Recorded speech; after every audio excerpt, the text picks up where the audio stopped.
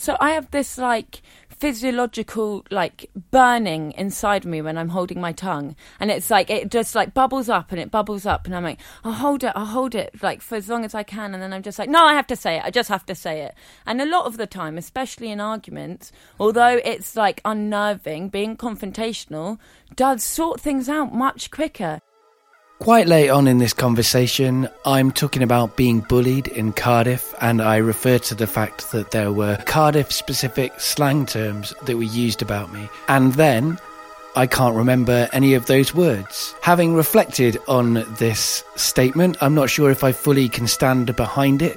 Most of the words I can think of, like minga or mosher, I don't think are just specific to Cardiff. I think they'll be more familiar in other parts of the UK, but not necessarily all over the UK. The one that I can definitely think of that's, I think, Cardiff specific is dupper. But generally speaking, I think I was over-egging that idea, really, because it was an interesting one to me rather than it was actually accurate about my life, which I find happens a lot when you're telling true stories, when you reflect back on them and you think about the words that you used. It's slightly surreal because, like, I'm on the guest side of the studio, right? And you're on the host side of the studio. But in theory, I'm the host of the show, so I better cope with that cognitive dissonance and move straight along. So, how are you feeling? How am I feeling? Are you feeling a bit? I definitely feel like I'm being interviewed, which is weird, interesting. Isn't it? It is interesting, and sometimes getting better acquainted can go that way. But I'm wary of that because audio people, that's often the danger, that you'll get more out of me than I'll manage to get out of you. We're both interviewers and we're both storytellers, and I think we're also open books, so this could be interesting. Yeah. Like it'll be like a too much information competition. Yeah. Hello, I'm Dave. I'm the guy that's putting all this stuff together. I need to get better. Please make me better. I want to get better acquainted with you. Today we're getting better acquainted with Elle. Hello, Elle. Hi. Hey, Dave. It's weird, isn't it? Normally we're on stage. Right, well, yeah, exactly. Normally I'm on stage and you're on the sound desk. Yeah. Right? That's how we mostly... So, yeah, I guess I should ask that question first before I answer it. So the first question that I ask everybody is, how do you know me? I know you through Spark, storytelling. It's an open mic night storytelling? Yeah, I mean, the night that I host and that you're doing the sound for in Hackney is an open mic true storytelling night. Spark used to also do kind of curated nights as well, and I'm sure we will do again, but at the moment we're just doing our 2 open mics on the second Monday of the month and the third Monday of the month. But yeah, like we have done curated nights before, so it will happen again. Yeah. And sometimes in Hackney we have special nights or whatever, and then they are curated. I don't know if you were there for our kind of... We did a kind of heat for the Tell It Storytelling Festival, and that one we invited people to tell stories. I wasn't there for that one, but I was there for the one that you did in the Guardian building. And that's how I came to know about Spark to begin with. Ah, so that was a curated night. Yeah. So that was at the podcast festival, right? Yeah. That was run last year, yeah. That was for our kind. We are podcasters. Right. Yeah. It was for our kind. It was specifically for... Oh, yeah. Everybody's telling a story that night were podcasters. Most of us didn't... Well, I actually did talk about podcasting, but most people didn't. They avoided didn't. that, which is good. I mean, it's quite boring in some ways, listening to people talk about podcasts. I mean, that was why I set myself the challenge to try and find an interesting way to tell a story about being a podcaster. And I think I just about managed it. I mean, I say that kind of semi-modestly. I'm quite proud of that. No, that story, I think you nailed it.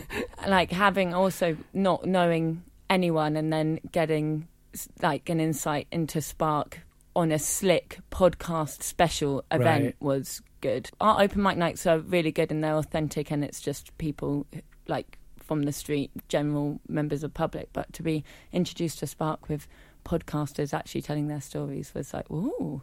Yeah. I guess that must have been interesting from an audience perspective. Like, yeah, I mean, and I think those episodes are great. So obviously I normally do, I'll link to all of the stuff we're talking about in the show notes. But based on that experience of meeting us, you said, hey, waved your hand and said, I'd like to work with you. Is that what happened? Well, it was really funny. I was with 3 of my friends and I'd just finished here, Radio Wolfgang, for a bit, and I was like, oh, you know when you get that sinking feeling, being a freelancer, you must get this way. You just know you have to network. And I think we all hate it, really, like, deep down. No one really likes networking unless you're a bit of a sociopath. And I was like, oh, God. And I looked at my friends and like, oh, we want to leave. And I was like, just give me 5 minutes and I'm going to talk to as many people as I can. Go. Time me. So I just went and I spoke to Charlie. And I wanted to speak to you, but you actually had a queue. Yeah, that's right. When the first time you did tech for me at Hackney, that came up, right? It was like I spoke to all of the other podcasters in the room apart from you. I don't think I had I'm sure other people had a queue, is what I'd definitely like to say. I think maybe they did, but maybe I was at the front of each queue. Yeah. Maybe it was good timing. But yeah, I remember. And then within 10 minutes, I'd spoken to 5 people. And then the next week, I was basically on the team. Right. And actually, now I think about it, another excuse for me having a queue is I was the last storyteller of the night as well. So I was the one who was probably most fresh in people's minds that they had immediate questions to ask about. Look at you being modest. Well, I don't know. Like I always feel complicated about these things, like just one of the things I like about podcasting is that there potentially isn't hierarchies, but of course there is, because we're human beings and everybody starts thinking of different people as being better or worse than others. And I kind of resist hierarchies both directions, so I don't like being put at the top, but I also don't like being put at the bottom. We're all equal in my view. Yeah, that age-old human condition. Right. And I should say, like you say, we're recording in your studio, like in Wolfgang Studio, right, in kind of Hackney way. And hipster AF.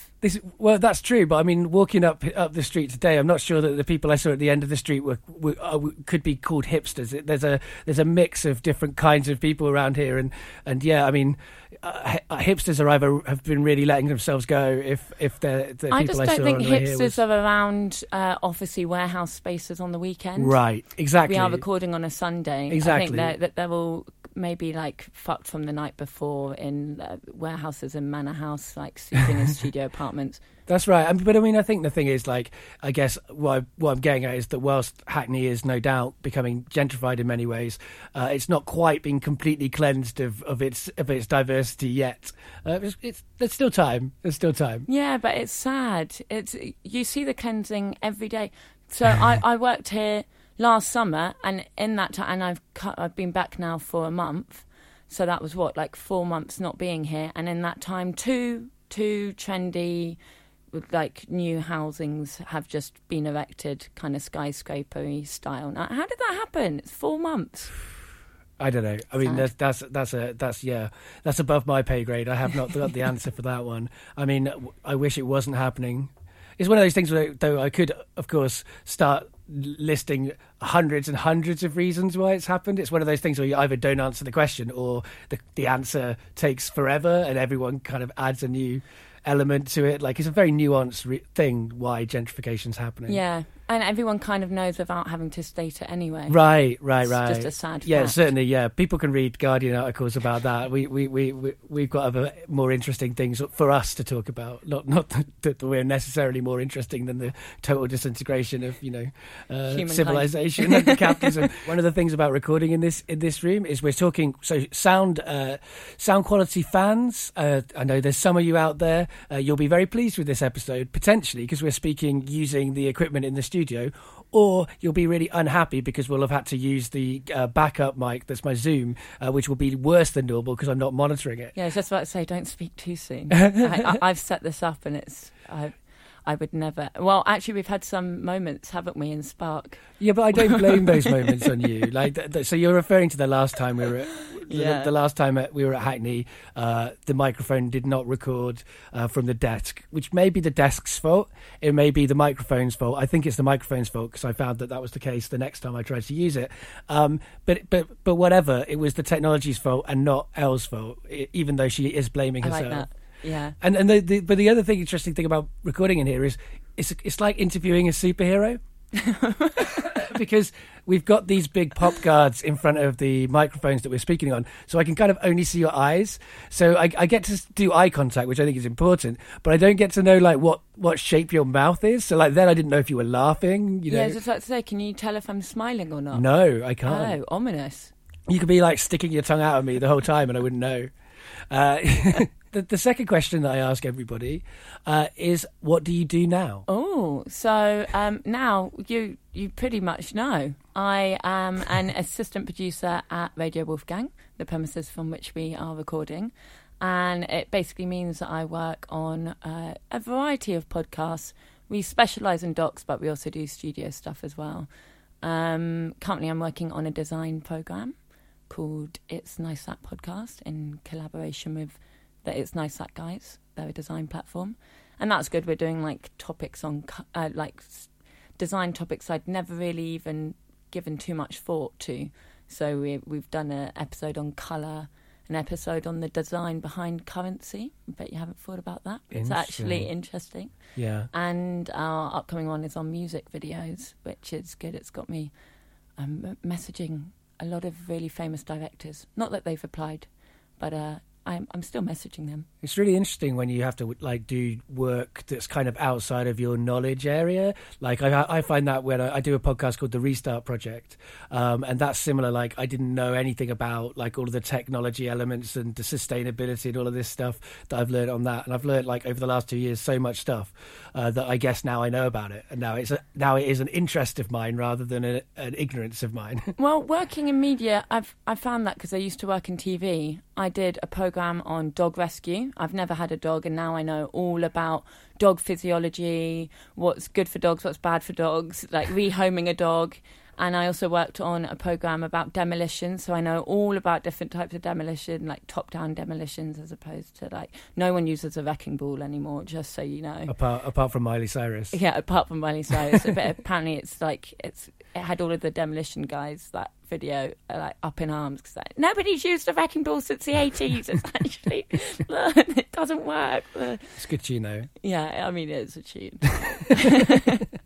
Yeah, and now I'm doing design, and I've done like science and like AI, so it's quite a nice job, at least to learn about things.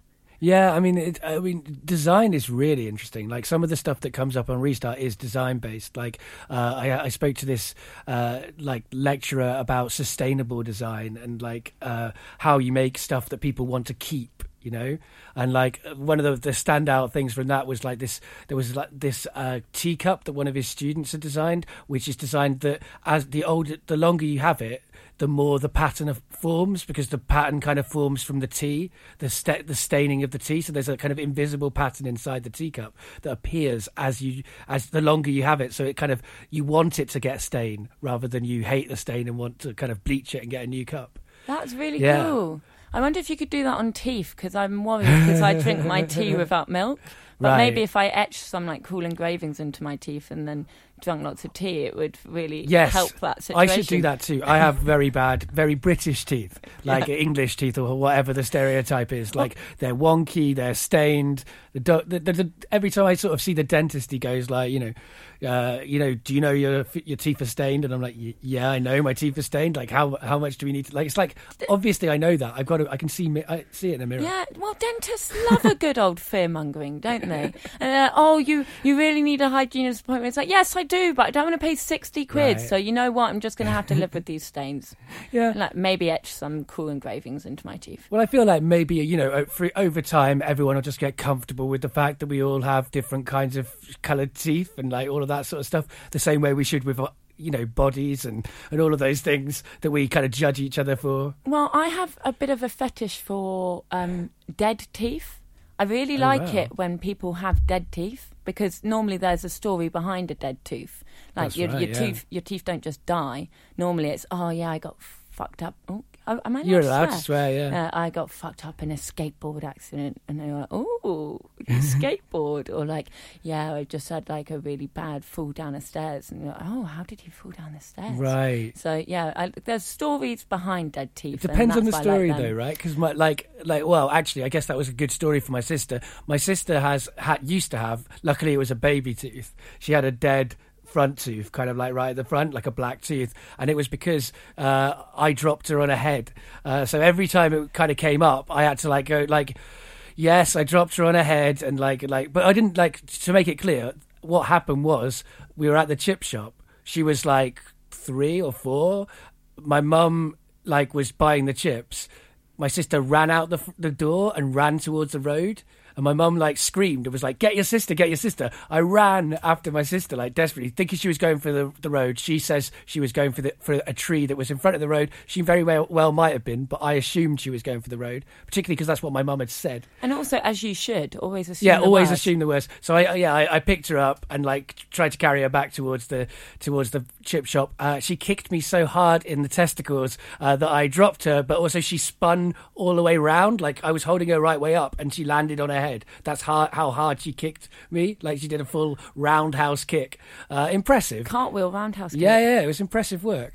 But yeah, like, so like her tooth story always made me out to be a villain, but I always felt like it's kind of unfortunate because I could have been considered a hero if that story had gone right, but it didn't. So. Well, see, that's my hypothesis proven. There's always a good story behind a dead tooth. I mean, you can just stop the interview there. I feel like I'm done. We've proved that you know how to find a good story in a defect on someone's face. Yeah, if there's anything I can do, it's that. But I think that's right. I mean, I think that would be an interesting idea for a radio show. That would be an interesting idea for a podcast. People's relationship to their teeth and the stories behind that, and like how much, because how many of us like don't like to smile. I don't like pictures of myself with a smile because of my wonky teeth, but it means no one ever gets to see me happy. Yeah, but so did you know me with braces? Yes, actually, that's interesting to say. Yeah, I did, and now you haven't got them anymore. Yeah, right? So you were in the transitionary period. Yeah. I had them on for 2 years, and before that, I had a one really buck tooth that I called Captain Bucky O'Hare. Just like this one, like almost horizontal. All my other teeth straight, and this guy just stuck out. Right. And then so I just never ever learnt how to smile with my mouth open, and now I can't. Like, if you know Friends, do you watch Friends? Yeah, I've seen Friends. When Chandler can't smile, it's exactly that for me. I can't. When the second the camera goes on me, if I want to smile with my mouth open, it looks contorted and weird, and you're like, who hurt that girl? Because it looks strange. I mean, it's such a shame that this happens to us. I've seen you smile, and it's looked fine. It's been an absolutely nice smile. But also, when you had braces, like, people are like really ashamed to like show braces. I don't think they're unappealing as things in people's faces. Like, it's just but mine got quite yellow. Were you there? You were there for the tail end of my braces. I was, yeah. And they were. I wasn't really fully inspecting your teeth, to be fair. Yeah, well, because I had my mouth closed the whole time, because I think I overheard my mum say to my sister when she was in a different room to me, like, did I purposefully get yellow braces? And I heard it, and I thought, oh God, they're coming off soon. Those insults when no one knows they're making them are the worst, aren't they? When someone's like, not then you can't even blame them. It's just like, oh God, okay, something must be happening here. I've had it really badly in TV when you're in a different room to someone else and they have their mic on and they've forgotten that they have their mic on. Right. And I've heard like lots of gossip. I've heard lots of insults about everyone on the production team. Oh my God, and yeah. vice versa. It's happened. So I think, one time I had someone go, "Oh, she's really nervous in relation to me," and obviously the worst thing to say is someone's nervous, and especially if you're hearing it being said behind your back, and then just after that, the whole shoot went like totally downhill. Yeah. I mean, I've had moments when I've sort of like done shows where I've been sort of sat outside having a cigarette and overheard the audiences give their opinions about the show, and they didn't know I'm there. So I have some understanding of how good or that bad. could be. Both. But I mean, still, like, and as it will have been for you, right? You might overhear people saying nice things about you. You wouldn't necessarily always want to know the nice things because, some of those things might be like, I fancy Elle or whatever. And then you'd be like, well, I like knowing that, but it's awkward. Yeah, exactly. I don't like any fodder to make me think any more than I do because I'm already overthinking enough, thanks. Right. So the less I know, I'm like a huge proponent of ignorance is bliss, especially when it comes to people's opinions of you. Right. Because if they're nasty, then you don't want to know it because I don't particularly want to change myself for anyone. Right. apart from myself. But it's also quite hard to change, like 26 years of conditioning. Yeah, I mean, I agree. I've been working on changing, what am I now? 35 years of conditioning for the last 5 years. So I guess, 30 years of conditioning I've been trying to work on for the last 5 years, and it's not easy. It's not, but that's the thing. That's what I find about criticism. It's like, okay, you can tell me that. Say you have a problem with my personality. Say it's in the workplace, and I've got a vested interest to change that. It's still really, really hard. Yeah. Like, you can't say someone goes, I've been told maybe sometimes that I don't have a filter. And I don't think I don't have a filter. I just think I don't choose to use my filter. It's Right. a very nuanced filter that is like Sure. above the strata of everybody else's. Yeah. But if my having a filter or using my filter means that I get more jobs, then I'm probably going to have to change that. But it's quite hard to change that. I hope not, though. I hope that that isn't the case, because I mean, obviously, I don't have a filter, so I also want to get jobs.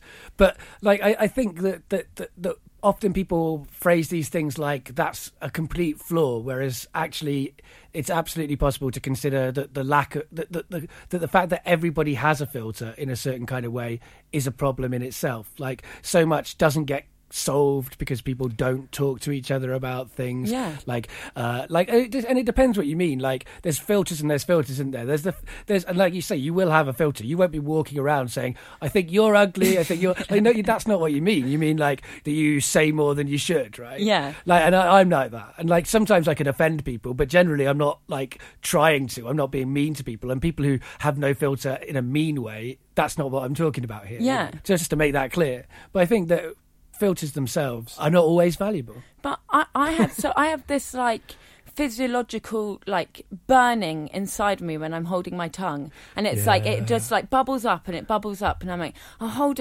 it like for as long as I can, and then I'm just like, no, I have to say it, I just have to say it. And a lot of the time, especially in arguments, although it's like unnerving, being confrontational does sort things out much quicker. If you have two people who are, I did a good podcast actually on I spoke to the data scientist at eHarmony, and he was talking about how, because eHarmony has like a very algorithmic way of matching people, because it's based on finding matches for marriage, like long term, not like Tinder, which is just finding a sex match.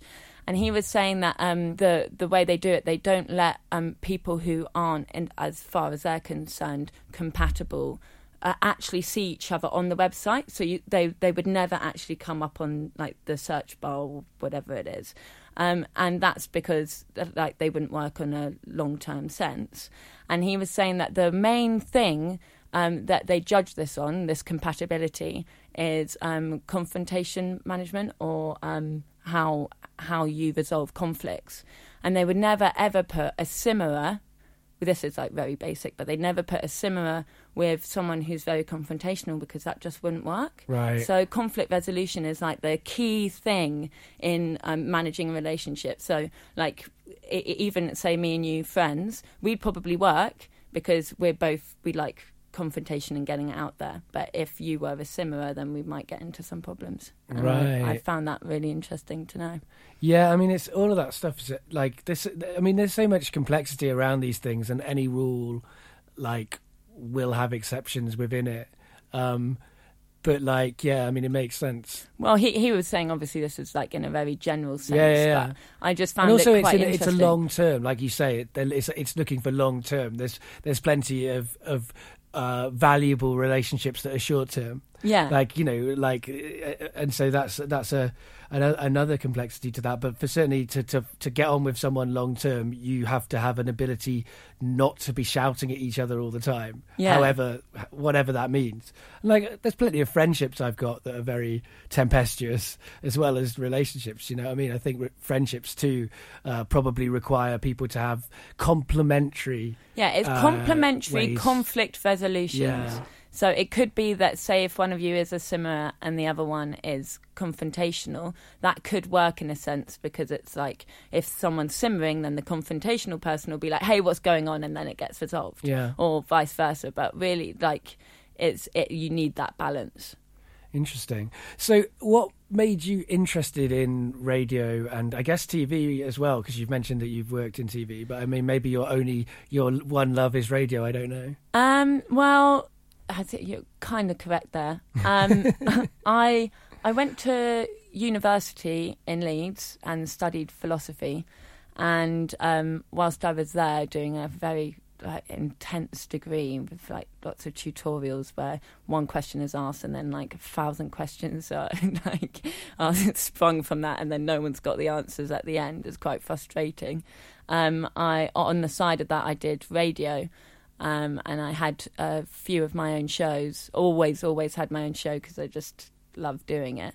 I think I had loads of different types. I had a 90s music show. Then I had a Hypothetically Speaking, which was my favourite. It was like a surrealist talk show where you just ask lots of hypothetical questions. I got kicked out of it because I had a feature lecturer interviews where I'd just go and talk to lecturers, and they just thought that I would be asking kind of the bog standard question, what do you do? But actually I was asking them if they had, would they consider it a disability if they had cream for hair, and they just had to sit there and just kind of chat. And some of them would be really up for it, and others would I got kicked out of an office one time when I was interviewing a lecturer, and I asked if he had any tattoos, and he said he had one on the lower small of his back. And I was like, oh, well, so you got a tramp stamp? And he was like, yeah. And I was like, oh, and I should have really clocked there that he was kind of tottering on the edge of throwing me out. And then when I asked to see it, it was out, get out. But obviously that made for a great interview. Yeah, I'm sure. I mean, it probably he was in quite an awkward position. I know, if he just showed you his tattoo, then on mic, he certainly might have lost his job. I know, in hindsight, it's good. But that's the thing. I mean that's the age that it's. Where you make all your mistakes, and it's useful. It's useful to make those mistakes. Not that was a mistake. Yeah, I would always, always, if in the same situation, ask a lecturer to see his tramp stamp. Right. Just so you know. Sure. But you push the boundaries and see what you can do. Yeah. And that's the time. I did radio at uni, but I certainly am very pleased that is not available on the internet. That stuff is consigned to history, useful history, but history nevertheless. Well, what did you do? Oh, I did radio comedy, and I did radio dramas, and there are choices I made that I don't support now. That's put very diplomatically. Yeah, I mean I've covered it elsewhere, to a certain extent. So you did radio at uni, right? Yeah, I did radio at uni, and then when I left uni, I wanted to either go into radio or TV. I actually wanted to go into children's TV quite desperately. I'm a bit of a nostalgic weirdo. Yeah, you can't ask people about tramp stamps in children's TV though. Yeah, no, exactly. And I think I wanted. I'm not sure I wanted to present, but I was kind of very much aware of my potty mouth, and that I swear every chance I get. So maybe I worked actually at Nickelodeon for a bit, and then after that kind of realised I wanted to be doing other things. So but it was those. So I had a fork. I could go down radio, I could go down TV, and TV just gave me more jobs. And I was a runner on Take Me Out and Britain's Got Talent and all of those very big entertainment shows, and then just went down from there into factual observation documentary style. Fact-ent is what they call it. Right. Factual entertainment. Right. And then, but was all the while really missing radio.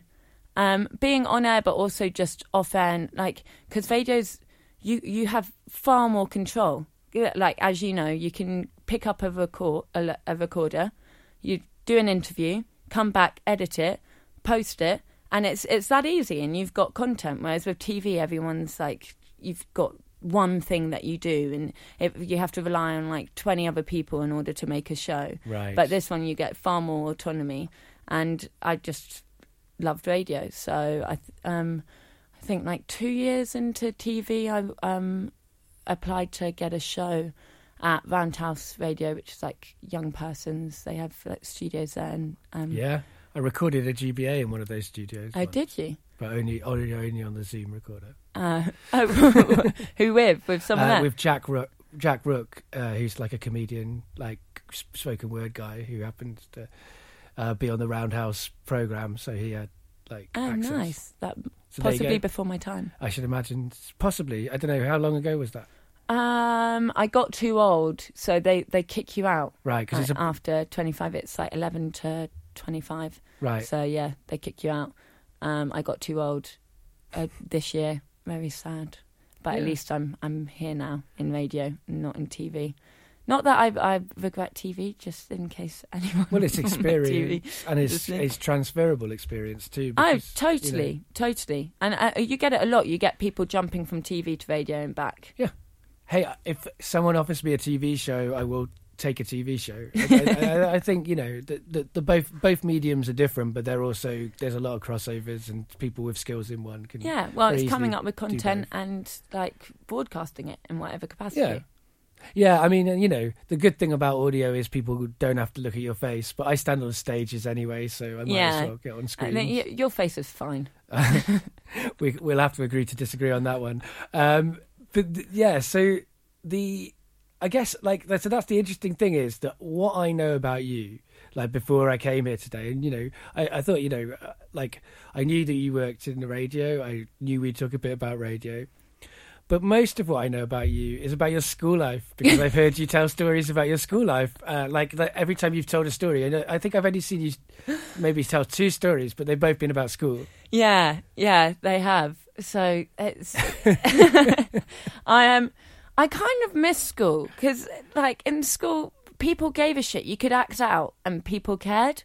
And I think now if you act out, you get thrown into prison, and that's it's kind of the end. The stakes are kind of both higher and lower. Yeah, and no one gives a shit now. Yeah. Like there's no pastoral care in life. Right, there is at school. No one goes, they just want some love. Yeah, she just needs a bit of counselling. Help her out. But yeah, I was a very naughty teenager, I think. I mean, it's quite easy to be a naughty teenager in an all-girls private school in the centre of London, which is where I found myself. You found yourself there? Yeah, I got a scholarship because I'm very clever, and then went there. And I came from a mixed school with my twin sister, so primary school. And then I went to Queen's, and she went to a different school. But Are actually, you non-identical or identical? Non-identical, fraternal, the most boring type of twin. It's really boring. Not when boring. asked, you have to say, "Oh, you asked, are you identical?" No. Oh, is it an opposite sex? No. Like really, we're sisters, born at the same time. It's not that wonderful. But I love her, obviously. Everything's interesting to me. I like, let's not have hierarchies of twins either. Yeah. Well, I just have to live it. And it's like, are you psychic? No. It's just boring. I hate being, the most boring type of twin. It's still interesting, though. It's still like your sister's exactly the same age. So that, like I'm 6 years older than my little sister. Like, age gaps make a difference, whereas I think if you're close in age, there's like you're living the same experience. But if you're the same age, like there's a lot of complexities that throws up, I imagine. Yeah, it is also because we're quite different. We're like, I love her so much. She's like the closest person to me, but we are very, very different. And this is what I think, aesthetically we're quite different. I'm taller, she's shorter. Like, I think you can tell we're sisters, but you'd never say that we were twins. Right. And also, I think we're actually getting more similar as we grow up. But when we were teenagers, we had totally separate friends because we went to different schools. Right. But and our social lives never ever interacted. And then going to uni, she went to uni and she loved Oceania. Her claim to, I think, Brighton fame was that she never missed a Wednesday, Oceania. And if you know me even at all, I think even by looking at me, you could tell I'm probably not Oceania like that much. She took me to Oceania once actually for her birthday. So it's to that point where I go, it's her birthday and then she'll come to my birthday. Right. We don't have like shared birthdays like right, we'll do something with our family, but she'll have a birthday night and I'll have a birthday night. So I went to her birthday night, which obviously is like on the same day as my birthday. Right. And we went to Oceania. This was about 6 years ago. And she went off, I think, and she left me with her friends because I was smoking with her friends. And then her friends left me. And then all of a sudden I was kind of this like hipster indie chick lost in the centre of Oceania, like completely homesick, like actually like, what's happened, where is everyone? And I was just wandering aimlessly, and it's huge and it all stinks of cheese because of sweat and crust and the carpet. Why they have a carpet in a club? Why? And then I had to go up eventually. I like plucked up enough courage to go up to the DJ who's in the centre box in like this huge like ballroom, and say, hey, could you just do a shout out to my twin? Can you tell her, like, in between what, like, apple bottom jeans and, like, Missy Elliott? He was like, BB, your sister, she's looking for you. Come find her at the DJ booth. Thank you. Right. I went off. So for people who also aren't Oceania types, it's kind of like a dance club, hip hop club, like. Oh, it's like don't offend, like kind of very trashy. How do I describe this without offending? Yeah, I mean, I'm just going to offend. Trashy, tacky, lots of WKDs, Smirnoff Ices, like stinks of cheese. Like it plays like R&B bangers to give it its due, but when you're lost alone for, I think it was a good 2 hours, and it was, I think it got closed down now, but it was in Kingston, and that's very far from where I lived at the time. So that I don't even know how to get home from this fucking place. And my twin sister's left me. She knows fully well I fucking hate Oceania. Yeah. Where is she? DJ, help me. Yeah, and it's my birthday. Yeah. I get that. So you went to a girls' school, a posh girls' school. People might have said, what was that like? It was really good. So I went there from the second and year 7. Like I was just so used to just like saying, so we had a gym class one time. This was in the first week or second week. And we were asked to, I kind of knew the game. I've never, ever got on with a games teacher, a PE teacher in the whole of my life, because I'm not good at PE, and I've got appalling sportsmanship as well. I'm like very competitive, but not very good or able. So it just makes me a very bad PE student. And she was, I dissected the format of the class, which was she'd tell you to do something, so like a roly-poly, and then she'd get everyone to do a roly-poly, like in like a practical bit, and then she'd stop the class, and then she'd get people to perform their roly-polies. And I realised that she'd get one person who was doing it badly, and another person who was doing it well, to show it to the rest of the class. And she'd always get the person who was doing it badly first up. And like, so it got to this point, and she asked to see a cartwheel, and she asked me to show mine first. And I was just like, no, fuck off, miss.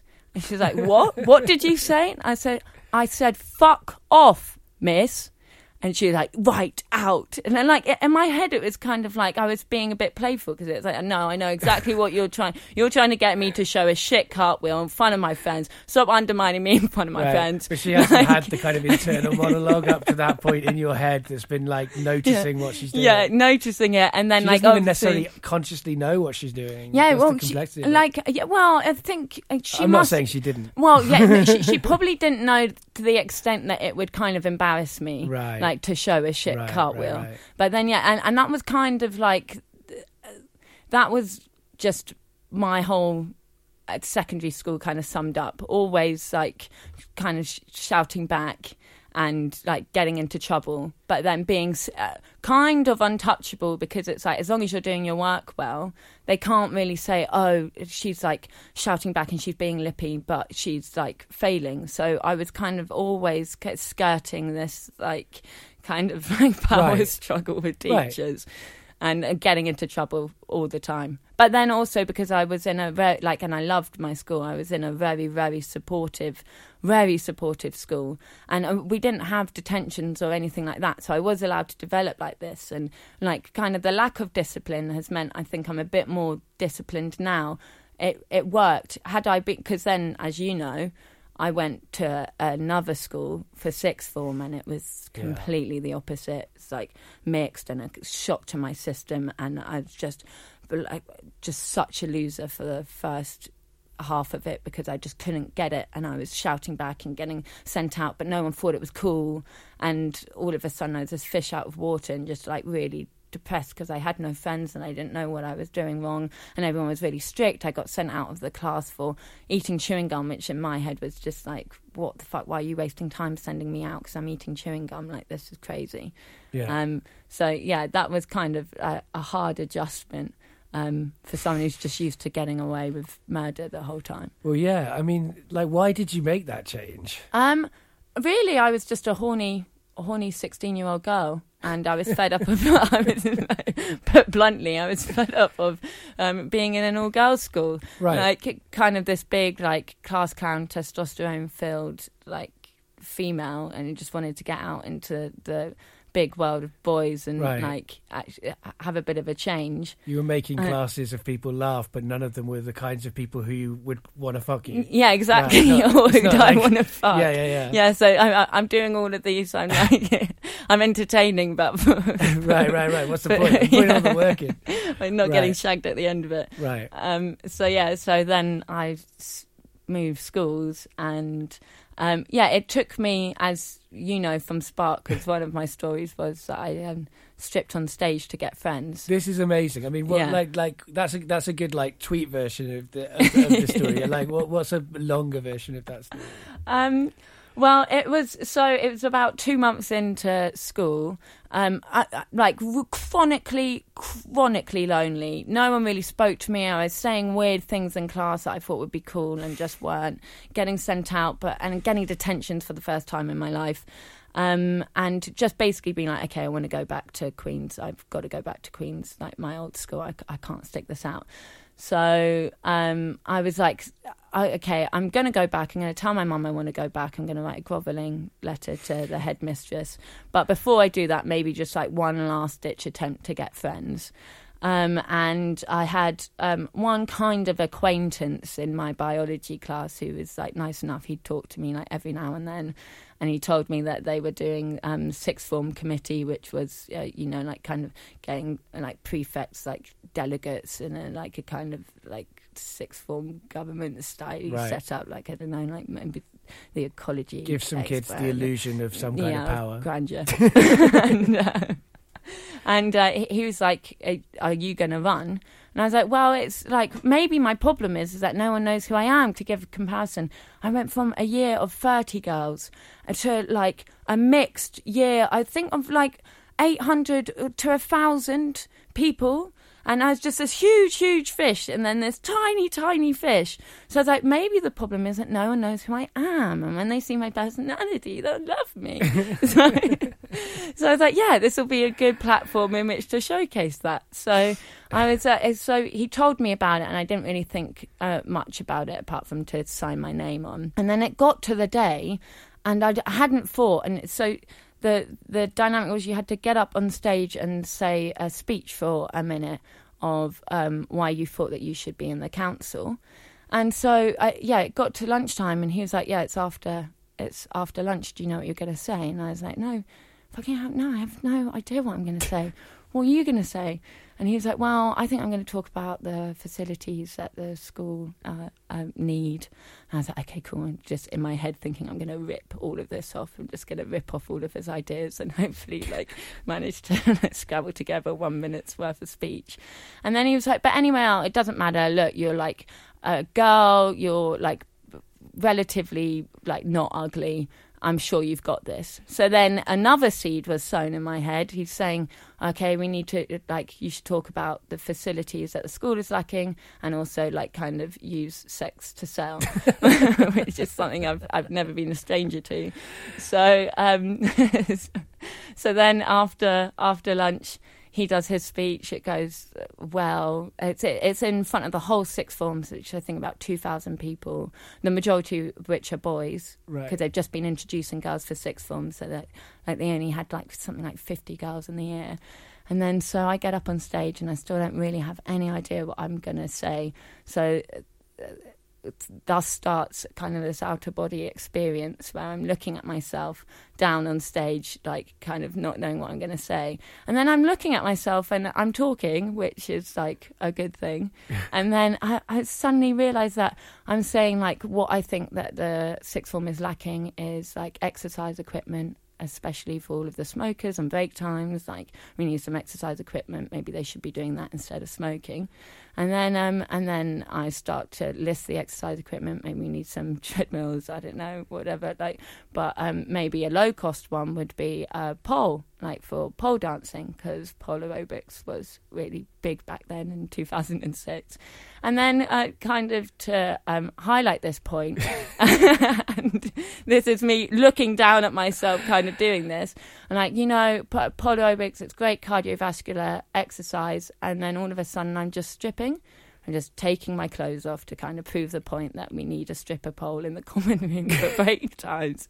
And then the outer body experience kind of stops when I hear this bell just like ringing, and it like brings me back down into earth, back into my own body. And I realise that it's the teachers like on this panel just hammering the bell that is like signs that you should stop, like way earlier than they should be. And then like before I know it, I'm actually bundled off stage. Like, people have got coats and they're putting it over me because I've got down to my bra at this point. and they just bundle me off stage, and then I'm like, and it's vote based, so I'm like, fucking hell, what have I done? Like, if I wanted to leave, I could just leave. Now I'm probably going to be expelled, and like I could have just not been expelled and just left without having like completely embarrassed myself. Right. And then like, sure enough, I'm called to the headmaster's office, and he's like, you know why you're here, don't you? And I was like, yeah, I kind of was stripped on stage, didn't I? that's possibly why I'm here. And he's like, well, do you know what you've done wrong? And then I'm there, like, kind of like taking the piss, being like, yes, well, I know I've taken several steps back in the plight of feminism.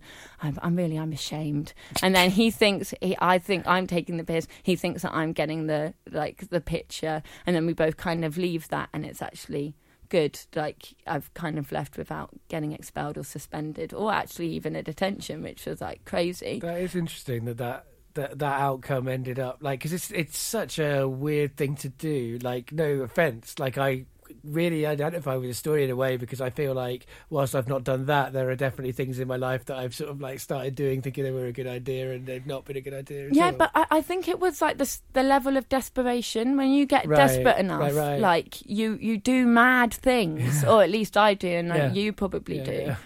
Yeah. So it was, but then, so when I was leaving the office, I go to him, and I knew I was being a bit cheeky. I was like, just out of interest, like, how many of the votes did I get? And there were 10 people doing speeches, and I got over 50% of the votes.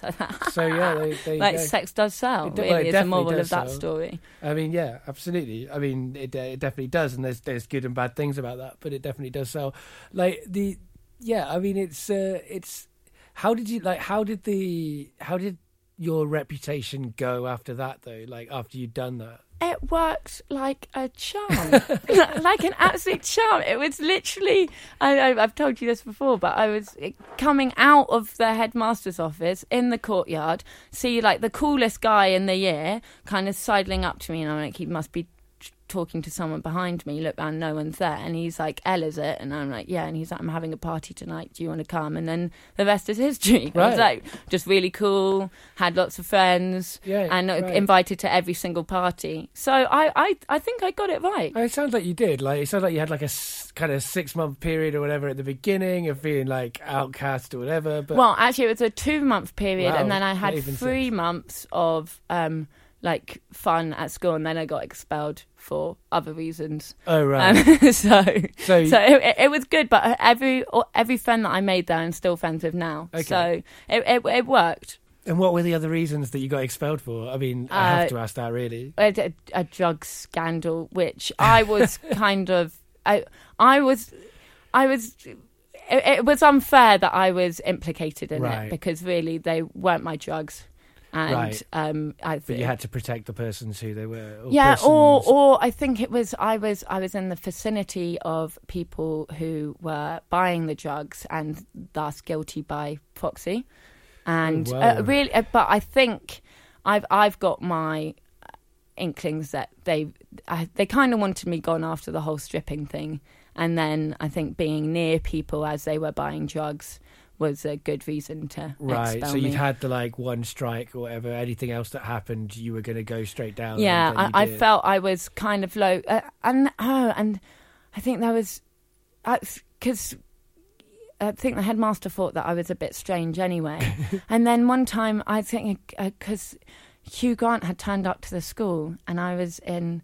I don't know why. Hugh Grant was just in our school one day. I don't know, when they just bring famous people into school. Yeah. And I was. He was walking through the study period, and I was just studying alone. And I thought, I'll just go up and talk to Hugh Grant for a bit. And I was just talking to him about how I had hand cramp. And because I'd been writing for so long, and just completely unprompted, I was literally just talking to him about it. Right. And then afterwards, when I was getting expelled, the headmaster goes, because he was there with Hugh Grant showing him around, and he goes, were you high on drugs when you spoke to Hugh Grant? No, I wasn't. No, I wasn't. I just had hand cramp. I thought Hugh Grant might want to know.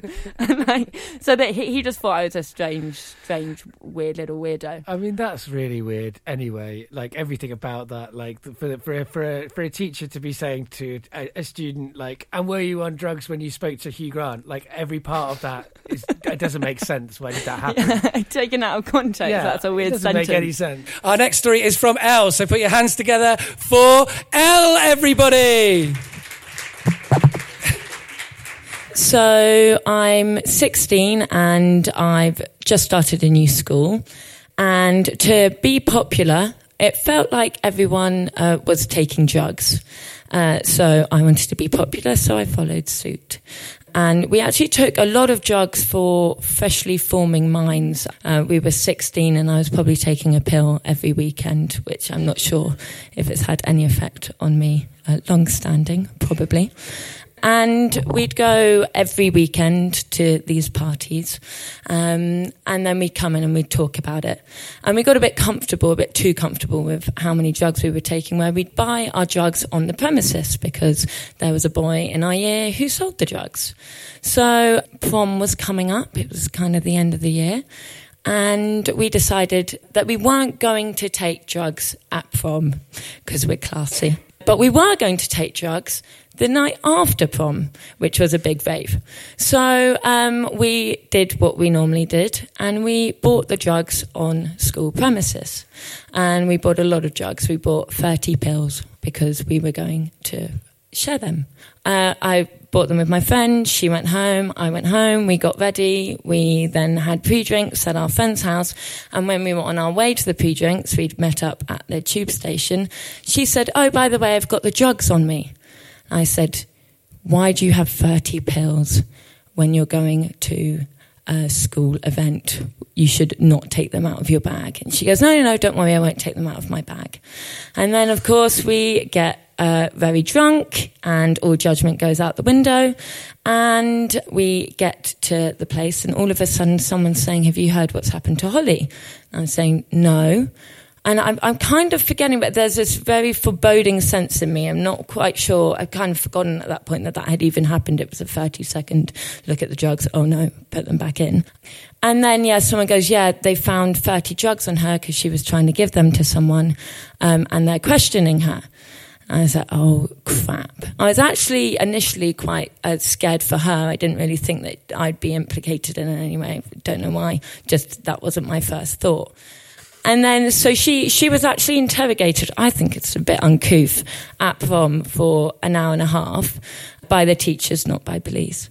And then she goes home, she's finally allowed home. And then the next day, I'm kind of still worrying about her. And then another guy who bought the drugs was implicated in it, and he was interrogated, but all the while I'm being told that no one's going to say my name. And then I go back to my old school, which I loved dearly, just to say hello, and my other friends were there. And I get a call, and it's from my mum, and she says, "Elle, your school's called, they want to speak to me, it sounds very serious, and they said that you should come along. And at that point, I'm like, oh, shit. I think I know why they want to speak to both you and me. And my dad, who I didn't get on with very well at the time, like at all, was there. And I was like, oh, I just wish he wasn't here. Like, this is already going to be bad. I already think I'm going to be expelled. The news was trickling in that everyone who had been interrogated had been expelled at that point, and I was kind of the last person on the hit list. And my dad was going to be there, and I hated him. So we got in to the office, and the head teacher's there, and sure enough, they found out that I was implicated in buying the drugs. I had the decency and the good sense to not take the drugs to prom, but that didn't matter, they were found. And and the headmaster expels me, and I start to well up. I wasn't even that upset. I didn't really like the school, but I did start to cry just on impulse. And my dad looked at me and he said, "Don't give that man an ounce of your tears." And I was like, oh, Dad's actually doing me a solid right now. This is very unlike Dad. So I didn't cry. And then he goes, and my mum was just apologising. She was doing everything wrong, and she was normally really good. She's doing everything wrong. She goes, but Elle's never taken drugs. And then looking at me, and I had to be like, no, I do take drugs quite regularly. And she's like, well, she's a really good girl. She's probably only taken them once. She doesn't even drink. And I was like, yes, I do drink, Mum. This is just really embarrassing. But my dad was being really good about it. So after he said, don't cry, he was also like, he's going to want to shake your hand. He's whispering this in my ear. He's going to want to shake your hand. Shake it. Because he knew me, and he knew that I'd be very much against shaking a man's hand who's trying to expel me. So I shook his hand when I was leaving the office, and I was actually very proud of myself for shaking his hand. I also left and didn't think that I'd be able to join any school, because you can't really join any school halfway through Easter time when you're supposed to be taking your A-levels. I just didn't think I would be, especially on Class A drug charges. But my old school let me back. So all was good. And I'm actually glad I got expelled from school. But that definitely was a defining moment. So yes, anybody who's in school shouldn't be here. But obviously, don't buy ecstasy if you're in school. That's a bad one. That's a bad idea. I mean, that's really unfair, isn't it? Expelling so many kids for just like... Anyway, I'll just control my righteous indignation and introduce our next storyteller. So you were a good student when you were at, in terms of your grades, when you were at the girls' school. Yeah. And you sound like you had a great time being untouchable, but also... and it's true how that works. Like, it wasn't exactly the same for me. What happened in school to me was very different from what happened at school to you, but certainly a couple of times I was unofficially suspended rather than actually suspended, because they knew that I was going to get them good marks, and good marks for the school is good marks for everyone, really. So they it does make you a little bit untouchable if you are good at grades. I'd like to interject and say I love how much we're sucking our own dicks right now, but we do have to explain a bag about this. Well, the thing is, ultimately it's meaningless, right? It just means we're good at exams. Yeah. Right? I'm good at exams, but people I know who are so much more clever than me, which have so much more to offer the world, aren't necessarily as good at exams. That just tells me that the system is wrong. Yeah. However, I benefit from that system. So it's complicated. It did keep me, I think if I'd have been bullied to the extent I was, and I was bad at grades, I wouldn't have survived school, because I wouldn't have had any of the teachers ever on my side, whereas I had some teachers on my side at some point. Yeah, it's part of survival as well. And I do feel, like you said, really, really sorry for some of my, best friends who are just so talented, so perceptive, could go into any social situation and understand exactly why someone is acting the way they are. And I've got so many other talents, and just because they can't memorize some bullshit text in a history book, they don't have this kind of this power or this leverage that me or you might have. It's crazy. Right. And it's unfair, and also it makes teachers actively dislike them, which is which is out of strange. order. Yeah. And it's definitely true. I mean, it's definitely true that it's bullshit. Like, exams are bullshit. I don't believe in them. I don't believe in the ages that they get thrown at kids. Like, I think they're changing the earliest SATs, which is good, but they're still doing them in primary schools, and they're still doing them I don't even agree with, like, no one should have to sit exams, but definitely not little kids. But like it's an unfair system, but like you say, it gives you it's also, school is also a place where you have to survive. Yeah. And a lot of people who do things they regret later in life because they've had to survive, and we all have to I feel like adults should have collective counselling for the experience of being forced to go into schools. I think it's a complicated thing. Well, everyone, don't they? Everyone has a story about a teacher that said something that really, really got to them. Like, everyone has this, where it's like, because you are so vulnerable at that age. I was physically attacked by a teacher once. Oh, God. So yours is... okay, so let's just stop there. How? Well, it's one of these filter things, I guess. Like, first of all, he was quite a macho teacher, so he liked to throw his weight around and, like, think he was one of the lads. And, like, so he was one of the teachers who I would say was complicit in the bullying that I experienced anyway. Like, he gave me a lot of grief, general grief, but without actually crossing a line. But then he was having, I think he was having an affair with one of the other teachers. Anyway, there was a question about whether this teacher was pregnant, and the teacher was pregnant, but whether it was his child or, like, so there was this whole kind of scandal going on around it, and I was overheard commenting on it. I wasn't being particularly mean. I think I was just alluding to what was common, not knowledge, but common opinion. And I was heard doing that, and he, lost it with me and grabbed me and pulled me down a corridor and held me up against a wall and all sorts of things, which was a surprise to me. I wasn't actually that upset by this experience. I had much worse bullying from actual, like, proper bullies. He couldn't actually, like, he didn't hurt me, and he didn't say anything that really wounded me, because he was mostly saying, how dare you say anything about this woman? Like, it was being very, like, it was very much like a kind of, I'm defending the honour of a woman. That's how he saw it. And what I saw it is, here's another man attacking me. Yeah. But were there any repercussions? No, I didn't tell anyone, and I doubt he did. And none of the kids would have told anybody on that. Like, yeah, that wasn't unusual for there to be a physical, like, there was a lot of teachers that had occasional physical interactions with students. Yeah, I mean, my school was brutal. I'm not saying that some of the teachers were lovely people who were caused to have nervous breakdowns by the students, and some of the teachers were horrible people who were looking to hurt people with their like, teaching style, like, was to hurt. So I think it was complex. It's warfare. Some of the teachers were wonderful. Like, there was like my drama teacher created a safe space within the drama department where actually, which did protect both straight A students and the kids considered, like, the failures and the dropouts. All of them were allowed in the drama room. That's one of the reasons I liked the drama room, because, yeah, there was, like, it didn't matter if you were why society hated you. You could go to the drama room and be kind of safe. Yeah. But, it seems like it definitely developed your personality into someone who's happy to get up on stage and bare their soul. I guess so. And that's where that's like, ding, ding, ding. I'm speaking to someone who interviews people. She's really going in here now. She's getting it. Yeah, I guess so. Now, but, like, so for you were at that girls' school having the time of your life, essentially. Yeah. Being a class clown. Not realising how good I had it. Yeah, that's the thing. You were occupying two interesting double positions as well, because class clowns are rarely the straight A students. Like, that's why you had so much power. Like, because class clowns normally have to be that because of whatever reason. They have to, like, they're not doing well or whatever it is. Yeah. Although, I don't know, I think, like... No, because I think...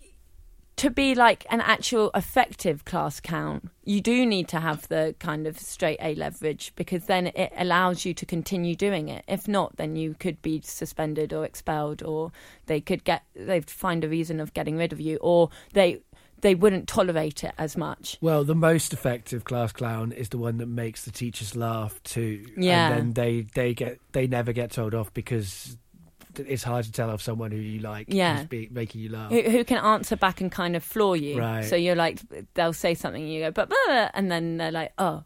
And then the second they're silent for even a second, you know you've got them. And then you can just... I had one time with a teacher where I was just like acting up and having the attention of my class, and he was like, L outside. And then I had L outside. That was just like kind of like every lesson, always L outside. And I'd get sent outside, and then I'd just go to lunch or whatever. And then they'd try to get me back in, and I just wouldn't be there. And but this one was an L outside, and he was going to go and tell me off. And I was like, okay, here we go. Like kind of like making faces at my classmates, like here we go again. And then I got outside, and he was like, oh, look, I'm going to level with you. I have no intention of telling you off. You're not going to take it. I can't be asked. Can you just go back in there and pretend I've told you off? It'll make your friends think that, like, it'll cool, whatever, and it'll just, like, it'll get them off my back. Can you just do that? So then I was like, okay, cool. And actually, he totally played me. Right. He made me, like, feel like I was being leveled with, and then he gave me this, like... I had this chance to like pretend to my friends that I'd been told off or whatever, and then I came back. I was like, they're like, are you okay? And I was like, yeah, no, he really told me off. Like, and then I thought that I'd got the upper hand because I was pretending I'd got told off and I hadn't actually got told off.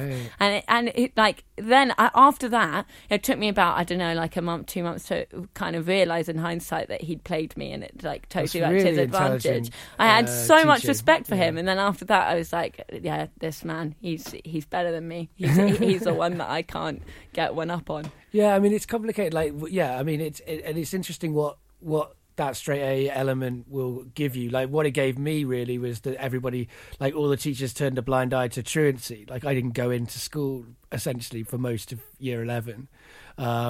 But nobody told me off. Like, no one told me off about it because they knew. That was because did they know you were being bullied? They knew I was being bullied, and they knew they couldn't do anything about it. So it's partly that, or they could have done things about it. Let's make that clear. That they knew that they weren't going to. They knew it wasn't the for whatever reason the bullying was continuing year on year on year. So it was partly that, but it was also the fact that they knew I would still get the grades regardless of if I went into this. In fact, like I didn't. Like that's the worst thing about this privilege of being good at exams. Like I didn't even revise for half my exams. Like I feel guilty about this. Like because people did. Like for my A-level exam, like I got the highest mark in Wales for film studies, and I didn't. Nice. And I only got that because I read, because I was genuinely interested outside of school in film. So I'd read books about, I read books for fun about film at the time, but I didn't revise anything that I've been taught. And that's the thing. If you're doing the work outside of school, then almost being in school is unnecessary. And that's what I kind of found in year 11, certainly. Although there was one time, because I didn't always go, I was clever about truancy. I was always there for registers. Yeah. And that's why they could turn a blind eye, because the police because on paper. Yeah. But there was a time when I got I was in the library reading a book when I should be in a lesson, and there was the librarian got phoned to tell me that I needed to get over to catering now, because if I didn't do the coursework I wouldn't get I would fail, not be entered into the exam. So I just went, oh yeah, okay, and went over, did the coursework. They knew where I was. They never asked where I was until that moment that they needed me to be there. They clearly knew where I was from ringing the it was clearly an open secret. Everyone was. I'll never know as well what those teachers were, what they talked about in the staff room, what they thought was the best policy, if how much was conscious, how much was deliberate, exactly. How much was chaos, how much they'd even thought about it. And these types of things, they just happen and then they become normal and the natural, and that's no one's actually thought about the best way of approaching a problem. Right. They're just living it. Right. I mean, all I knew is that every time I tried to do something active to counteract the bullying, that I wasn't allowed to do it. I wanted to write I wrote an article for the school magazine describing what it was like to be a Melvin, because some listeners may know, but I guess for ones who haven't, I had a nickname. It was Melvin. You know this, I think, from stories I might have told on stage. So everyone called me Melvin, and I wanted to write this. This is what it feels like Every one of you that's using that word once, you're not thinking about the collective, all of those words adding together and what that feels like. And I wrote this piece and I gave it to the teachers. I was like, this is going to, I was naive, obviously, it wouldn't have changed everything, but it was never allowed to. Because they didn't let it go in. They were like, no, this is the wrong way to do it. You should get maybe you should write a piece for somebody else to perform in a assembly or whatever. And I was like, what?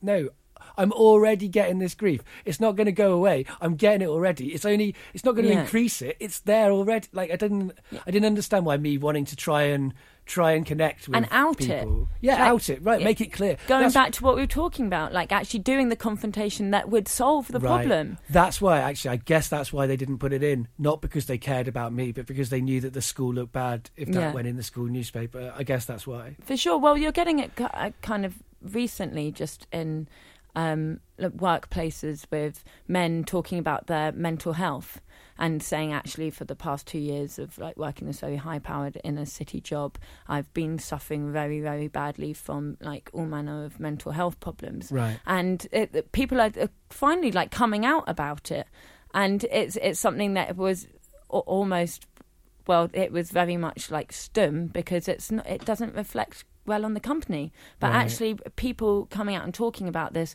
has helped other men come out and talk about it and actually assess and evaluate their mental health and see what the problems are. It's just an age-old problem that happens the whole time, where if things are actually spoken about and the elephant in the room is addressed, it solves it. Yeah, I mean, absolutely. I mean, so school is a complicated environment for me, and it was a different environment for you, but you went to sixth form, got expelled. What happened then? So then I wrote a very long letter to my headmistress, who I'd always got on really, really well with. I think referencing the fact I was the prodigal son, and could I please come home? It kind of took a bit of biblical text and rewrote it, and and said, and the whole time I was writing it, I was just to my mum, she's not going to let me back. She's not going to let me back. And the whole time my mum's trying to find really expensive tutors, anything to get me back, because this was halfway through Easter term and I had to do my ASs, and I'd just been expelled and my school wouldn't let me do my ASs. So I was I'd had 3 weeks in the Easter holidays when I should have been revising, where I had to just find a school. And obviously I wanted to go back to Queen's. The second I got to my new school. I mean, you can meet boys outside of school. I know, right? but I mean, So I was just writing this kind of very desperate letter, trying to be funny about it, because I've always used humour as a defence.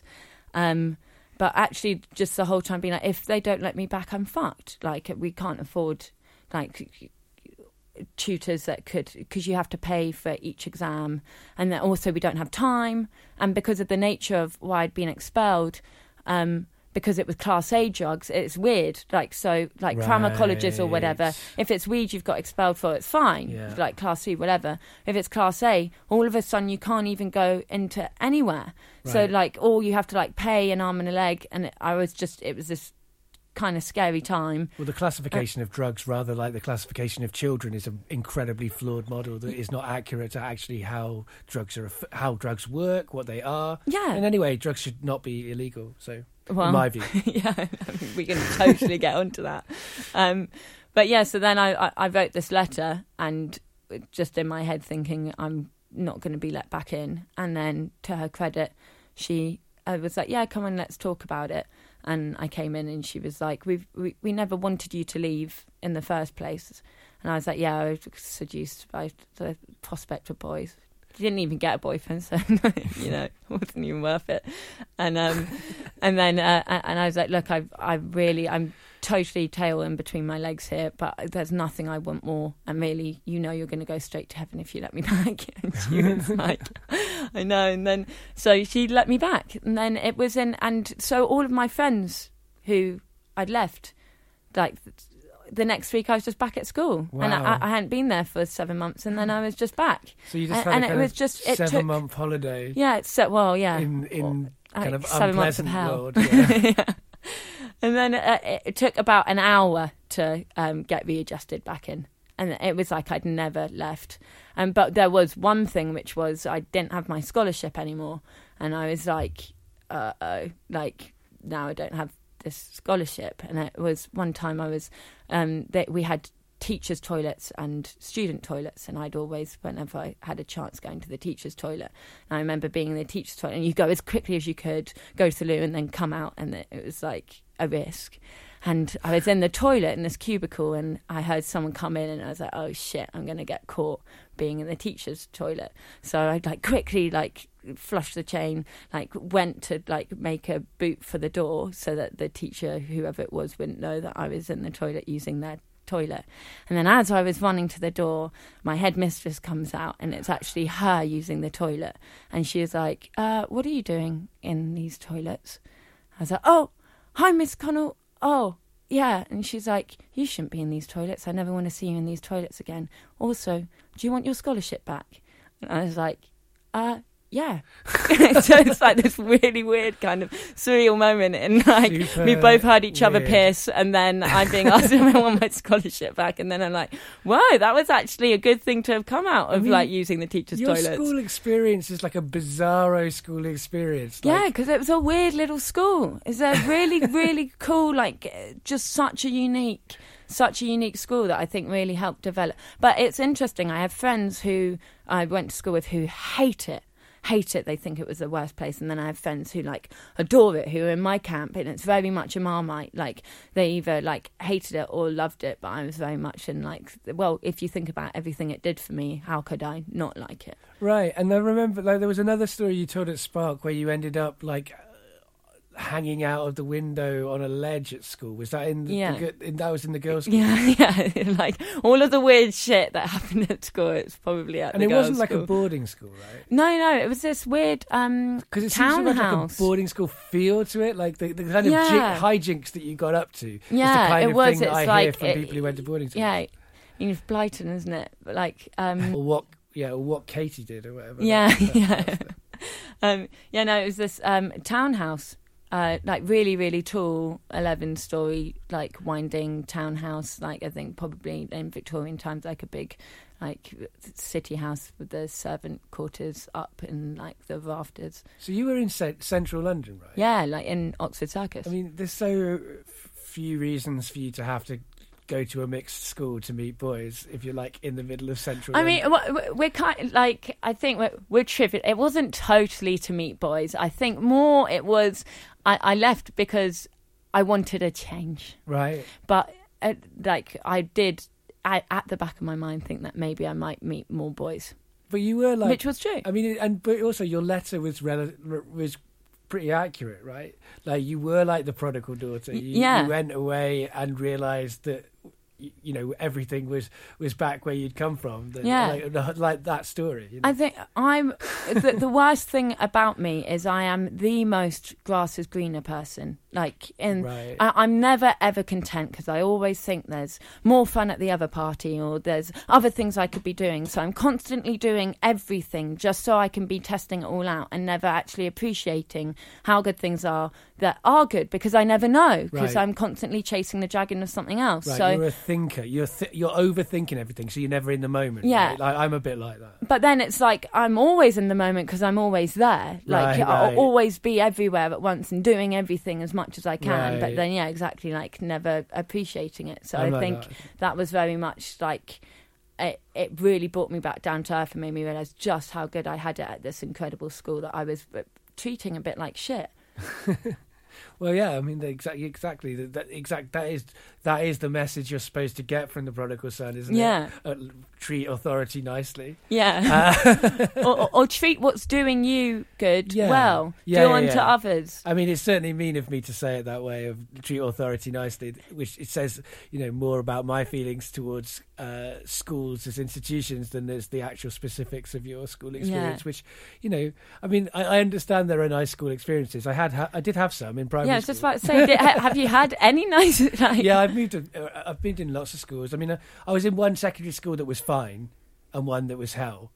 So I've had two different secondary school experiences. Oh, so that's interesting. Yeah. So you left the good one to go to hell? Yeah.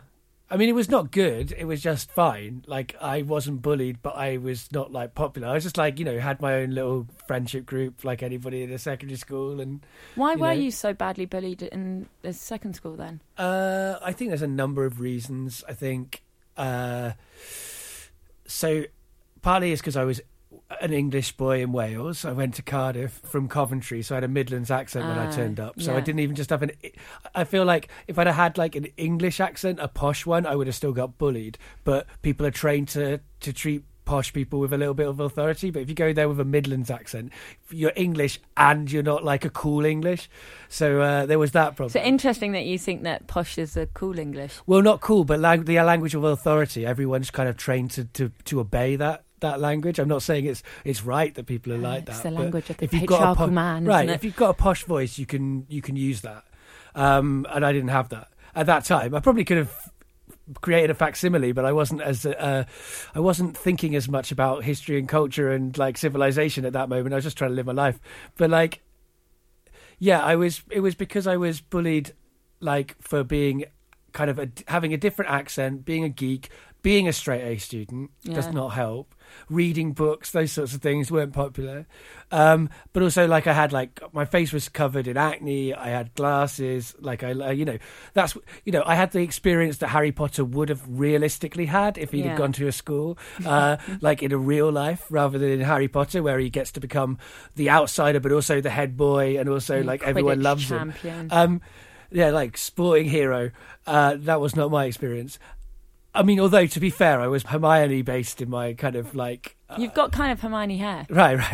Nowadays. For the listeners who don't know what you look like. Yeah. So I guess I was bullied for all those things. I was also bullied, I think, because people saw me as vulnerable. Like, I was having a really difficult home life, and it's like sharks smell blood, right? Yeah, They can tell, and they know that I'm going to... And also because it's because I do try to resolve problems by talking it out and arguing it out rather than running away or fighting. So because I don't fight, they can just keep taunting me and I'll keep engaging with them. And that's a really fun cycle to run. And I had that a lot at school. But I think also it was to do with the fact that they didn't see me as a proper, like, man. Like, a lot of the bullying I got was like homophobic, or like you're a girl, or you're like a tramp, or all those, like, anything othering. Yeah, exactly. Apart from anything to do with race, because I guess they couldn't bring that one on. Yeah. But anything that others like, I was like called things like paedophile, like, or anything that's weird. Yeah. And, like, people would shout at me, like, a lot, and also quite a lot of the words that people used to shout at me as well are quite kind of Cardiff Welsh specific. So, like, yeah, I got insults that most people haven't heard of. I can give us a Cardiff insult. And I'm trying to think I've forgotten them all by now. This is always the problem when you put yourself on the on the spot. Like Minger, like, obviously Minger, everyone's got, like, but has heard, but like. Like, I literally actually... It'll come to you. I think I put them in my show. Like, this is always the thing. I always talk about this. Like, any time when you're on mic and someone asks you a question, it's like my mind just goes white, and I just can't. I'm terrible with examples anyway, and I find that not being able to recall an example really undermines you in an argument or a debate. Oh yeah, like totally. Like, just being like, so examples and arguments are like default. You need them. Like, so if someone's like, okay, well, give an example of that time that I was undermining you, whatever, and you're like, I can't right now. Right. And then the second you say that, it's flawed, and they think they've won, and maybe they have, just by default. Yeah, I mean, there's definitely that problem, I think. It is a frustration that like, we value kind of memory recall sometimes more than we value kind of thought, like the thought process. It's like, if you can't come up with examples, like, yeah, like, there's a lack of kind of, yeah, like, so what that trains people to do is lie. Yeah. Like, and what that trains men to do particularly is to blag and to, like, appear to know, because men are expected to be experts. Yeah. And so men will, and I will. I've catch myself in this all the time. And like, so like my natural instinct then was to like make up shit. And like, you know, that would be absurd. Like people listening from Cardiff would know I was lying. And people who weren't from Cardiff would like go to dinner parties and use those examples only to be told by someone from Cardiff they were full of shit. Like, so that's the thing. Like, I like the fact that I've now got to the point in my life where I can go, you know, actually, I know that there are these things, but I can't remember them at the moment. And I'm sure that, you know, listeners can think I'm lying or like, whatever, I'm that but I don't ignorant. care. Yeah, exactly. I am ignorant. We're all ignorant, right? Yeah. Like that's like, that's the first, I was saying this in a different GBA recently, like that's the first step to learning is to say you don't know anything. Yeah. Like, well, because I do it all the time now where it's like someone will say an acronym or they'll say something. And a lot of the time I know by asking it's something I should know. It happens all the time when someone references something in the news and they're like, oh yeah, you know about the stabbings that happen. And I'm like, no. And they're like, really? Really? They're all across the news, and it's like, yeah, and then you have to like sit there and just take like 10 seconds of someone going, you really don't know, and you're like, yes, I don't know, but yeah, I mean, help me. That impulse is so weird to say to you, really. Like, I guess I've got it a little bit, but I try not to have it because, like, if someone doesn't know what a word means or they don't know like about something, then tell them about it. Yeah, exactly. Like if they want to know, why make them feel small about not knowing and like wanting to know? Because it's like, so now I'm like trying to own that ignorance and like, but it does like sometimes it is like, shit, no, really, I should know that and I shouldn't really be asking this. But I think, you know, there's no should really. I mean, like we move through the world. Everyone's got different like pathways. Like it makes absolute sense to not be exposed to a piece of news or to not be exposed to a piece of information. Like it's just luck what comes across our like, you know, our radar. And like people like you and me who are used to going into exams and passing them, maybe we feel like we should be actually able to demonstrate this in our everyday lives. But that just shows how bullshit those exams were, right? Yeah, exactly. And that they shouldn't have been given to us, right? Because we actually don't know anything. Yeah, no exam teaches you like, oh, shut up right now, shut up. Right. Yeah, this is the way to get a job. Like, that's never part of the exam. You have to have the qualification in order to get into the interview. Yeah. But like no one knows what, like they have not prepared people like me or you to get interviews. Yeah. And I'm terrible in interviews. I don't think I've ever got a job from an interview because I just say like really like shit offensive like stuff which in my head is funny and it comes out completely wrong, and then I'm like thinking about it over and over in my head, like because we did a Spark recently, didn't we?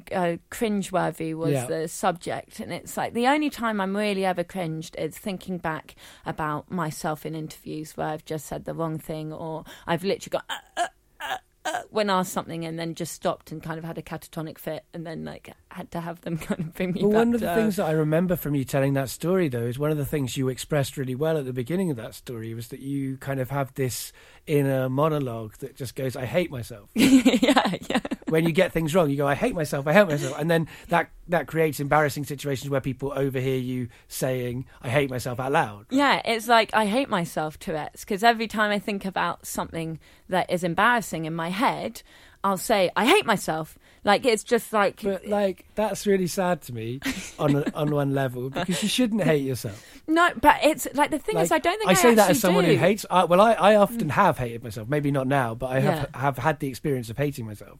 And even if you don't hate yourself, and you just think it's a mantra, it's still a negative mantra that you're saying over and over to yourself. It's fucked. It's Tourette's. It's got an effect. It's Tourette's. I don't even... Like, well, it's not I technically literally... Tourette's. Well, I think it is. Okay. It probably could be. I'm going to look this up now. I'm not going to define your experience for you. Okay, fine. And whether it's metaphorical or like actual, maybe a branch of Tourette's, that's what it's like. Right. It's like, I don't even know I'm saying it. Like, and that's why I get into these weird situations where I'm thinking of an embarrassing situation. I think I'm alone in my house. I'll say, I hate myself because it just comes out because it's Tourette's I have when I'm thinking about something embarrassing. And then I'm overheard by a flatmate who I might not be getting on with. And they're like, hey, Elle, are you in? And I'm like, oh, yeah, hey. And they're like, did you just say you hate yourself? No. I heard you say you hate yourself. You can't lie about that. They've literally heard you. Yeah, it's just like when I think I'm alone. Well, I mean, I don't think you should hate yourself, or even if you do not hate yourself, but you just say that as a form of Tourette's, or in inverted commas for people who have Tourette's out there, or without them for you who believes it is Tourette's. Well, it maybe it's not what I'm saying is I'm trying to hedge my bets here and not offend you or the people listening at home, and you'll know about that. Well done. But I mean, and I certainly haven't hated having this conversation with you. It's been a real pleasure.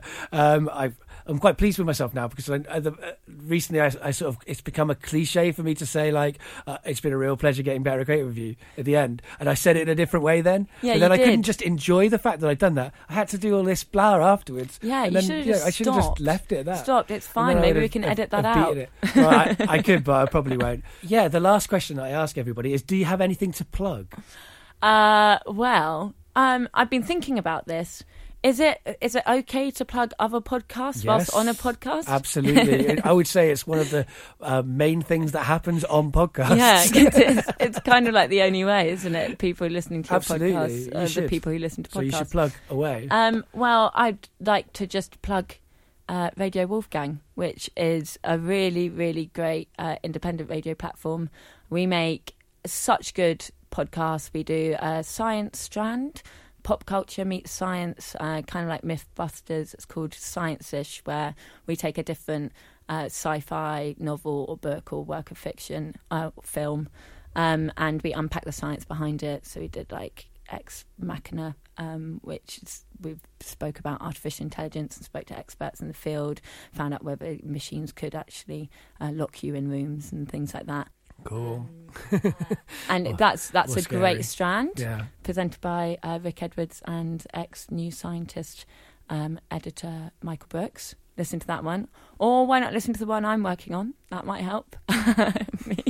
It's called It's Nice That. It's the It's Nice That podcast in collaboration with the It's Nice That Boys creative design platform. And it's actually, even if you don't like design, it's a really good way of getting you into it, because we talk about everyday things that you don't really think about the design of, but it's actually really interesting. And has that just been nominated for radio? No, Science-ish was. Right, Science-ish was on for Smartest. the British Podcast Awards, right? Yeah. I didn't even get the name of the awards right.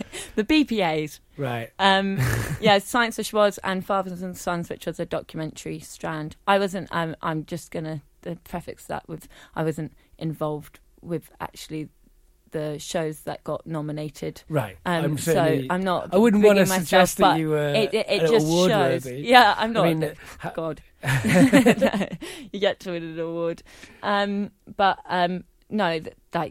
incredible podcasts, and we're very happy to have been nominated for those. As has this show. This show has been nominated. If you're listening and you're like, what? Why has that been nominated? If you got to this point in the podcast and you've not been enjoying it, then sorry, it's award nominated podcast that you've been listening to and not enjoying. But if you've been enjoying it, you'll probably be pleased. Yeah. For me, I feel weird about it. Weirdly, I feel weird about it because I put another podcast in and that didn't get it. Didn't get nominated, but certainly, as you've also put a podcast in that didn't get nominated, I shouldn't really be moaning about that to you. Certainly. Well, we put in two podcasts that got nominated in a category each, but they didn't get nominated in other categories. Right. So both ours got nominated, but not across the board. Yeah, well, I didn't have the choice. I couldn't afford to put it in put anything in for multiple categories. So that was probably one of the mistakes. Maybe I maybe should have put the family tree in the fiction category rather than in the other category. Yeah, although I think it was pretty other. I'm just it's quite. Is that what you put it in for? Yeah. Other. No, I don't think you're giving yourself enough credit for the fact that GBA, that's the acronym, got the interview one, which is great, because that is a testament to your interview skills. I mean, the thing is, I've been working on this for so long that it feels like it's not work anymore. It just feels like it's part of my life.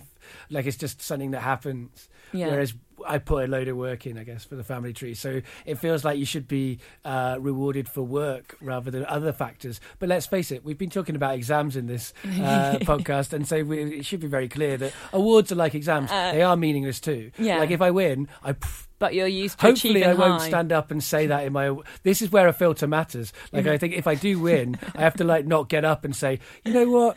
It's all subjective. It's absolutely meaningless. I could do like was it Adele? I could do an Adele and, like, give it to somebody else that I think should get it. Or maybe myself, like, give it to the family tree. Yeah, like, that's what I'm thinking you do. You're like, yeah, this is great, but you should fucking give it to the family tree. So this is me giving it back to me, you cunts. Bye. Yeah, I mean, I definitely need to not have that. I need to not do that on the day, particularly because I know, you know, my friend Matt, full disclosure, is one of the people putting on the awards, and I definitely don't want to stand up and call him a cunt. You know, Yeah. he's a great guy. No, He's also doing something important for podcasts and trying to can we raise plug our... Matt? Yeah, for a second. let's praise plug praise the and British plug that. Podcast Awards, Yeah, which is that's a good thing to plug. absolutely the longest thing coming ever. I can't believe that it's like the first year, and like a total testament to Matt and Right. the other Matt, Yeah, which Matt makes things Deegan, right. confusing. But like Well, full for disclosure, putting this on. I don't know Matt Deegan. Yeah, I don't know the other Matt, but just thank you to both of them. Right. Because we need it, and it's going to be really great. And also, even if you're not involved in podcasts, you just like listening to podcasts, you can come. It's open to buy everyone. the tickets, come along. Yeah, you know? come. It's on the 29th of April in the Central St. Martin's. Yeah, in the Platform Theatre in Central St. Martin's, like King's Cross, St. Pancras area. Yeah, come along if you want to meet your podcasting heroes. Right. Like I'll be Dave. there. I'll be there. Yeah, I'll be there. And get And if yourselves you meet there. me, you can become on the show. That's as easy as it is. Like once you've met me, you're eligible to be a guest on the show. Oh, you're really playing down. I thought I was like the chosen one. Well, I mean, I've been doing it for like 5 years. So like, you are the current chosen one. Oh God, You're chosen now in I this feel moment. Small. No, but like everybody's chosen. Yeah. Like kind of like what I was saying about hierarchies. All of my guests are equal. Like you're all special and important, and I'm interested in all of you individually. In different ways. Absolutely. And the last thing that I ask my guests to do is to say goodbye to the audience. Thank you, everyone, for listening to me. You're all heroes for doing that, because even listening to myself prompts me into saying I hate myself. I hate myself. Hate myself. So thank you very much, everyone. Bye. Bye-bye.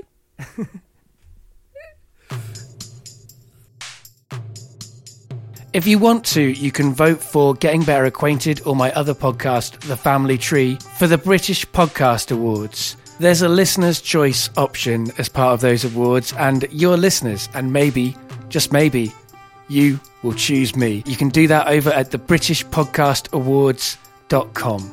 I'm also working on Series 2 of The Family Tree, me and my partner Jen. Look out for more Family Tree. And if you haven't heard the first series, it's all there over on the website, on iTunes, on SoundCloud, all the places that podcasts go to hang out. So you can listen to that show from the beginning. You can follow Getting Better Acquainted on Twitter at GBA Podcast. You can like Getting Better Acquainted on Facebook, and you can find Getting Better Acquainted on iTunes, SoundCloud, those kind of places. One thing that really helps the show, if you have some time, would be for you to leave a rating and a review on iTunes, telling people about the show and why you like it. If you have money to spare and you want to support what I do, then you can donate to the show via the PayPal link that you can find on the SoundCloud page. If you want to support the Family Tree, you can sign up to the Patreon. That would be so helpful, because we're making the second season, and so we need a budget. We need to pay people, and so you could help us to do that.